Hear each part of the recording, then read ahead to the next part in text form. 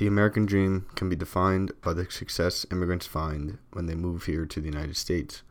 Every story starts differently.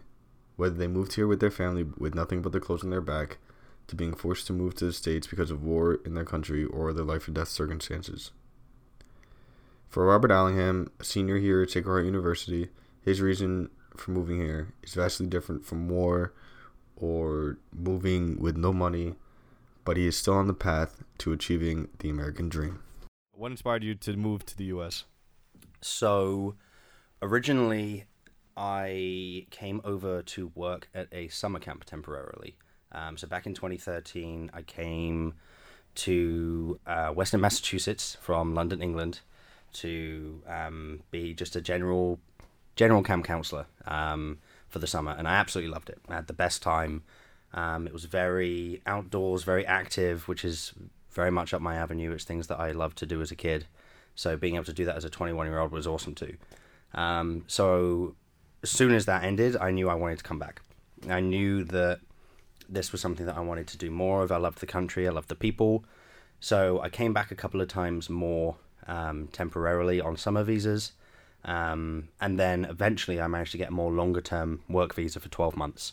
And then after that 12 months was up, I knew that I really needed to make a decision whether it was going to be moved back to England, and that would have been a permanent decision forever, or I was going to be looking into different ways to keep me in the country. And because I didn't go to university back in England, I definitely wanted to look into colleges here in the US to see what was possible, and I managed to find Sacred Heart. Rob started attending Sacred Heart University in the spring of 2017 with no friends or family by his side, until he decided to look for clubs and organizations to join within the university. That is where he found Omega Phi Kappa Multicultural Fraternity Incorporated. What was your first thoughts of what a fraternity was, based on like any movies or any news stories that you've seen? Because fraternities around the country do have a bad rep in terms of like hazing and partying and drinking and stuff like that. What was your first thoughts of possibly joining a fraternity? Yeah, so as the English kid, I just thought of, this is going to be like American Pie, right? Yeah. Just like fraternities and college students and parties and stuff. But that was my perception before even coming to the US, just because that's the only thing we see. There's no fraternities or anything in England or anything like that. So we just see what's in the media and we just have a perception.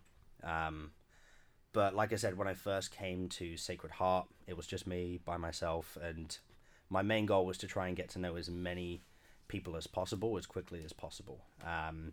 Just because being by myself, having no family and friends around, that was really important for me to be able to be in a positive mindset for not only myself, but for my education that I came here for. And then when I was looking at joining clubs and organizations, when I first got here, like I said, soccer was always going to be something I was going to do. But then I wanted to sort of look into other things, and the more I heard about Greek life, the more it sounded like something that was a perfect fit for me. Ever since joining OPK, Rob has held positions like Community Service Chair, New Member Dean, as well as Vice President. And even though he's still heavily involved in the fraternity, Rob does not currently hold a position because he would like to focus on life after Sacred Heart. So obviously you are graduating in May. What are your plans after graduation? Yeah, that's a very good question. Number That's one, the most crucial question. Yeah, number one plan is to stay in the US. The ideals, so I have 4 things that I want to be able to achieve after graduation, and that is find a place to live, find a job, get a dog, and keep playing soccer.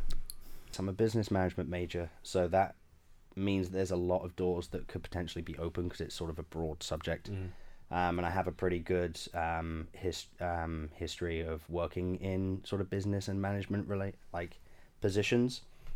So that will help sort of with my resume, but it is going to be very difficult to graduate and find a job right out of college, because it's not like I can go back to my parents' home and spend a few months sort of sending out resumes. It's a case of I need to have a job that's ready to hire me the moment I leave, the moment I graduate.